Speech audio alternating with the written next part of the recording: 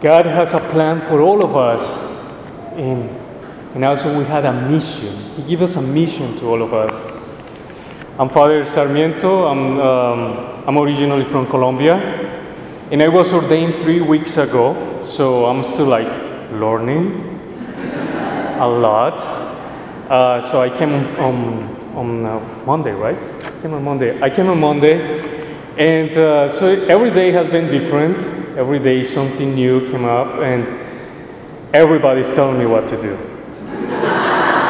And even the altar servers are telling me what to do. So if the altar servers are telling the priest what to do, then we know that he's new in everything, yeah. So happy day on the solemnity of St. John the Baptist to all of you. St. John the Baptist, a good example of discipleship. In today's gospel, we hear there is a question. You know, I love the questions in the scripture because we can apply those to us, especially when it comes from Jesus. But the question today we find in the gospel comes from some people around Elizabeth and Zechariah. They are wondering about John.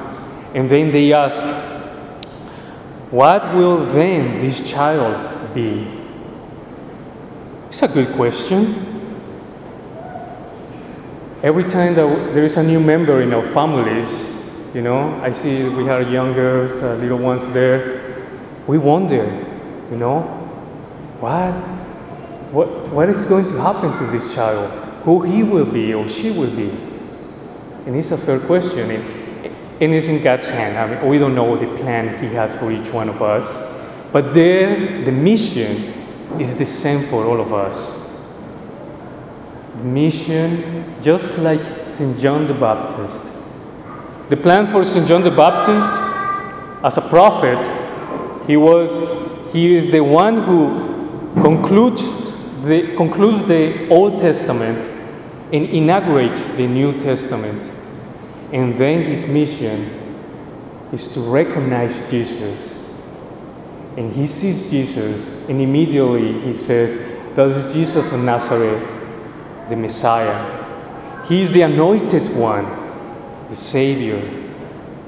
He is the Lord. I am not the Lord. I am not God. He is the one. Something good to keep that in mind, to remind ourselves as we see and celebrate, as we think about St. John the Baptist. He prepared the way for the Lord, and it's the invitation for all of us to prepare the way of the Lord to others, those coming behind us. This is a beautiful church now. I see that all of you participate to make this, really cool. I came here 3 years ago, and it looks beautiful. It's a way we're preparing things, you know, for those coming after us. Pointing with this example that we are doing that for Him, because He is the Lord. So, brothers and sisters, this is the invitation today, to remind ourselves that we are not God, we are not the Lord, but Jesus Christ is.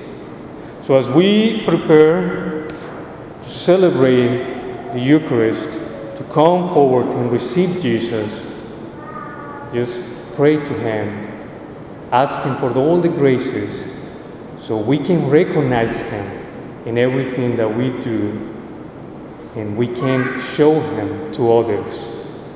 May God bless us and keep us close to Him.